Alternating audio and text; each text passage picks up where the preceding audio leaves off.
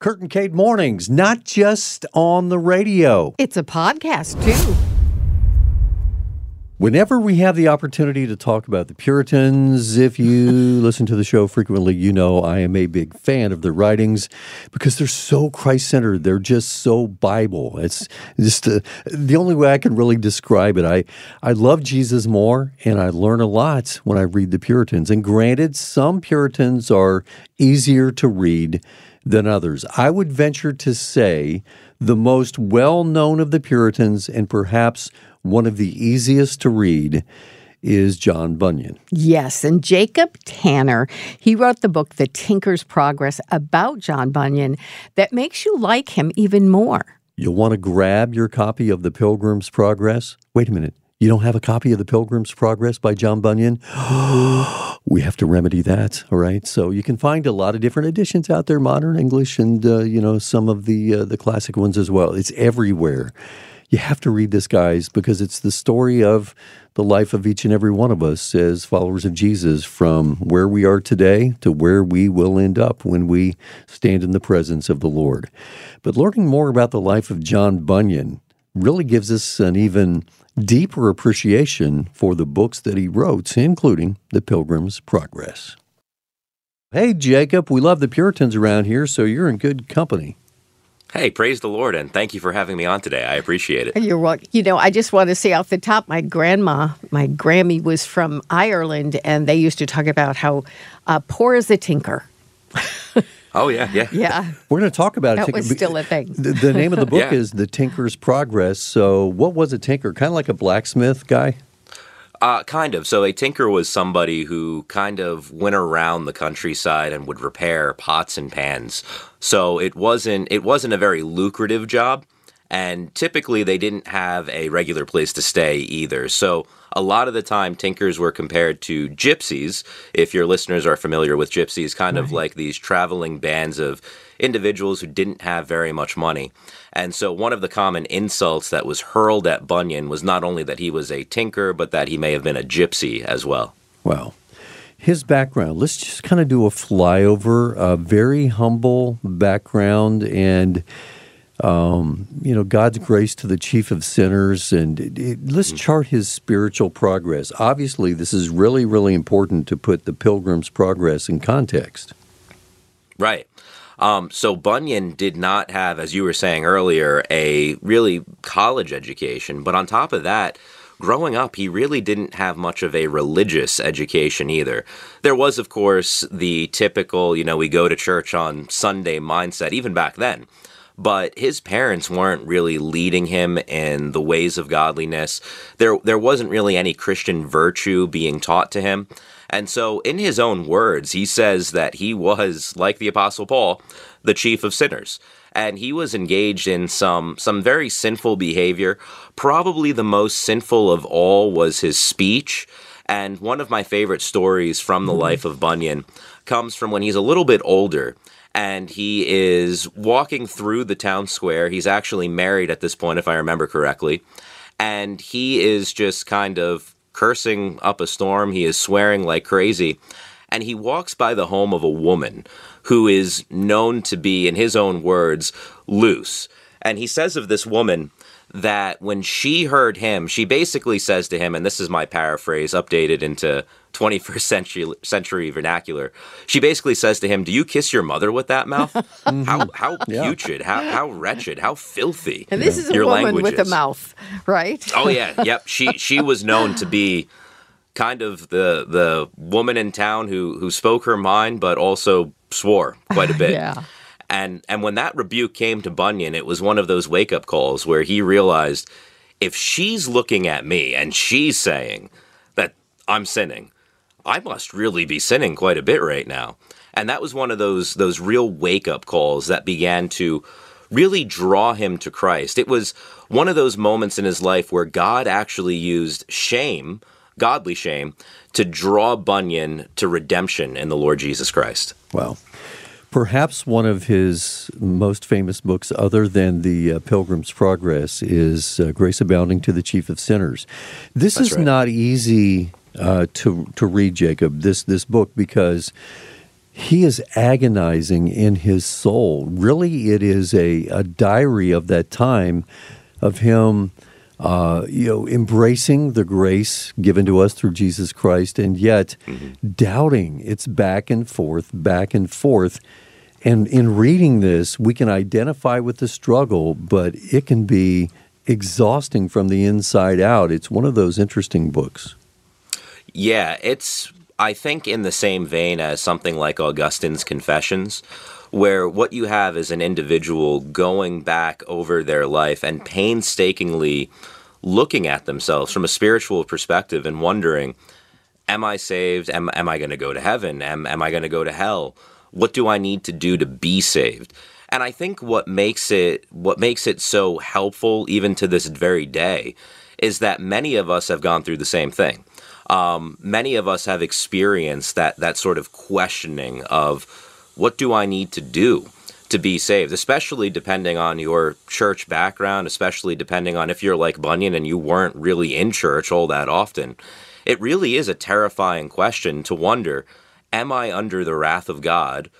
And is there something that I need to do to remove God's wrath from me? And what makes it so compelling, I think, is that Bunyan eventually comes to recognize the grace of the Lord Jesus Christ. He comes to realize that I don't need to work for this. I don't need to try my very best to be saved. What I need to do is come to Jesus. What I need to do is repent of my sins and trust in him, and he will freely embrace me as his own. And rather than working for my salvation, I can rest in the finished work of the Lord Jesus Christ, who has already purchased my salvation, who has already finished the work. And then, rather than working for my salvation, Jesus, through the Holy Spirit, will begin to produce fruit of salvation within my life. And really, that's exactly what happens for John Bunyan. As he is saved, what you see is this total transformation of the man from the inside out, so that he turns from not just sin, but he turns from this lack of education to suddenly he's producing some of the greatest Christian works of all time. It is truly all to God's glory. I mean, that's from beginning to end. Thank you for taking some time to listen to this episode of the Kurt and Kate Mornings podcast. We always welcome a review with your thoughts and comments, and please feel free to subscribe and follow us as well. You know what I love about this one, Jacob, is that I got to like him. I mean, he seemed like, from reading this, like just a guy like you gotta love, because he's just so is as enthusiastic as he was in his sin. He's that much for God, and it's like he doesn't care. He'll speak the truth. It almost seemed like he joyfully, although probably not joyfully, but with some happiness in his heart, said, no, I got to stay in jail because I would go out and preach the gospel anyway. I would. That's the deal. It's like, and you got to love wonderful. that in a guy. I know, this is the passion of the Lord, which really kind of helps us when we read about lives like this, Kate. It stokes our own passion for Jesus. Jacob, tell us about how he ended up being in jail. And can I just say, I see some parallels between John Bunyan and the Apostle Paul, because Paul was in jail a lot as well. But these guys didn't waste their time with self-pity and moaning. They used that time, believing it was God's providence they were there, to write. And actually, the Pilgrim's Progress was written when he was in jail. That's right, yeah. So to make the long story short, and you could read about the full story in the book, I guess.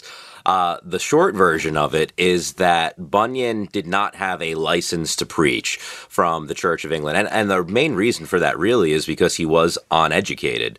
And so he felt compelled to preach. And that really is the great thing about him. Even as they tell him, just stop preaching and we won't arrest you, Bunyan says, no, you might as well arrest me because I'm just going to go back out and do it anyway, which is amazing. Yeah, it's fantastic. And it really is one of those things that I think emboldens us when we read it, because for the most part, probably the majority of people listening to this are not going to face jail time, at least not today, for proclaiming the gospel or preaching the gospel. But what an encouragement it is to know that there have been saints throughout history who have been willing to endure extreme persecution, years and years in jail, for the sake of the gospel of the Lord Jesus Christ. And so that is really probably Bunyan's lasting legacy. Yeah. That he joyfully served the Lord. Yeah, go ahead. And you said he was like only a Christian for like 20 years of his life or something, and 12 of those were in prison. Yeah, he made the most of it. Yep. That's for sure. There's no doubt. You know, it's a great point that if you redeem the time, you make most of the time because the days are evil, as Ephesians 5 says. It's amazing what God can do with our lives. And Bunyan, again, is a prime example of that. So yeah, he was only saved for about 20 years. He died pretty early on. But what he produced during that time is a lasting legacy unto the glory of God. And so, as we were saying, while he was in prison, he was actually writing. He was spending his time serving the Lord. So he was writing letters, he was writing to his church, and of course, he penned his most famous work of all, the Pilgrim's Progress. And it really is like one of the Apostle Paul's letters, because when you read, for example, Philippians, it's hard to keep in mind that Paul is writing this letter from prison, and because there's such joy in him as he's doing it. And really, the Pilgrim's Progress reminds me of the same thing. It's hard to remember that he's sitting in a dirty, dank prison cell writing one of the greatest Christian novels of all time. Yeah, it's an allegory. For those who haven't ever read The Pilgrim's Progress, there are many editions available. Some are modernized to help you understand it a little bit better, but I really prefer the original, but that's just me. For those, Jacob, who don't know what the story is all about, and it's really the story of Christian as he walks through this life on his way to heaven. It unfolds and there are adventures, and a lot of adventures, and of course you've got the gospel on display there. So kind of give us a synopsis of the book for those who have not read it. So it is, as you said, an allegory, and really what Bunyan attempted to do was write an allegory of the life of every Christian. So it begins with this main character, Christian, in the city of destruction. And whenever I've taught this before, or I've taught it through church or to young adults, one of the questions I always get is, why would anybody want to live in the city of destruction? And it's kind of on the nose at certain points. But the main reason why Bunyan does that is because he wants us to see that apart from Christ, we are living in the city of destruction. And so what happens to this main character, Christian, is he begins a journey, and the journey is going to take him all the way to the celestial city. So basically, it's going to take him to heaven. And along the way, he's carrying this terrible burden upon his back, and he's carrying it, but there's nothing he can really do to get the burden to fall away. And that becomes a depiction then of the sin and the guilt that we carry before we come to Christ. And so one of the things that Jesus, of course, calls us to do is, come to me, all of ye who are weary and heavy laden, and I will give you rest. And that's one of the main pictures. That's probably my favorite picture, actually, from The Pilgrim's Progress. That picture of Christ lifting that burden from our shoulders. But there's a lot that transpires in between Christian leaving the city of destruction and making his way to the celestial city. I try to encourage, especially young people and students, to read The Pilgrim's Progress, because if you like action, if you like a main character fighting what kind of amounts to a dragon monster of some sort, well, that's there in The Pilgrim's Progress. If you're more romance inclined, well, guess what? That's also there in The Pilgrim's Progress. If you like tales of the hero's journey, read The Pilgrim's Progress. Honestly, I think The Pilgrim's Progress has something in it for every single reader. And there's also two parts to it. So don't just stop on part number one. I know a lot of people have. Don't just read part one. You have to read part two as well to get the full story of what Bunyan's trying to show you is the life and legacy of the one who follows Christ. Wow, this is good. I want to talk about John Bunyan's daughter, Mary. She was born blind, and she kind of had a special place maybe in her father's heart, because when he was arrested for unlawful preaching, Mary travels the streets of Bedford, England, each day bringing soup to the prison. I mean, this is just heartwarming stuff. In fact, if you look at the cover of the Tinker's Progress, and this wasn't my doing, this was Christian Focus, and I'm very thankful for it. I think it's a wonderful, wonderful painting. The painting depicts Bunyan actually sitting in his prison cell writing. And yes, his daughter Mary was permitted to come in, to enter the prison, and to spend some time with him. So I think when we think of prisons today, we think of, confinement. People aren't really allowed in all that easily. But it was a little bit different in Bunyan's day, and on top of that, it seems that Bunyan actually received certain perks and privileges not afforded to others. And part of that was really because the prisoners loved Bunyan. So they let him get away with a lot of things that maybe others wouldn't have been able to get away with. But yes, his daughter Mary was born blind. And in the 1600s, that was massive. I mean, can you imagine having to walk around in a day and age where you really don't know, is there going to be an animal that could leap out and attack me? Is there going to be a band of angry villagers coming after me because of my father's work? What exactly is going to happen? But what you see in Mary is that same sort of boldness, same sort of courage, and same sort of joy that was in her father, John. And so as she would make her way to the prison, this became one of his delights, this time that he would be able to spend with his daughter. And yeah, she would bring him soup, she would bring him different food, and they would spend time together. Sometimes there was a wall separating them, sometimes she was allowed into the prison, but they would spend this time together. And really, their entire motive for all of this, the reason why Mary did this is because she believed that what her father was doing was important. She believed that serving Christ was the most important thing any one of us could do. And that, I think, is a wonderful encouragement to those of us with children, that God is going to utilize what we teach our children to not only train them up, but to train up future generations as well. And so everything we do has lasting impact and value. And I think the relationship between John and his daughter Mary really reveals that to us. We have to let you go. We're coming to the end of the hour. We could keep going on and on and on. Yeah. But if you could kind of sum everything up for us, kind of a big takeaway as we launch into this Thursday, maybe a lesson or two from the life of John Bunyan that we can embrace ourselves as followers of Jesus. Yeah, that sounds great. So I think one of the most important things to learn from the life of John Bunyan is that it doesn't matter who you are, where you've been, what you've done. When you come to the Lord Jesus Christ in faith, he receives you and he transforms you and he redeems you.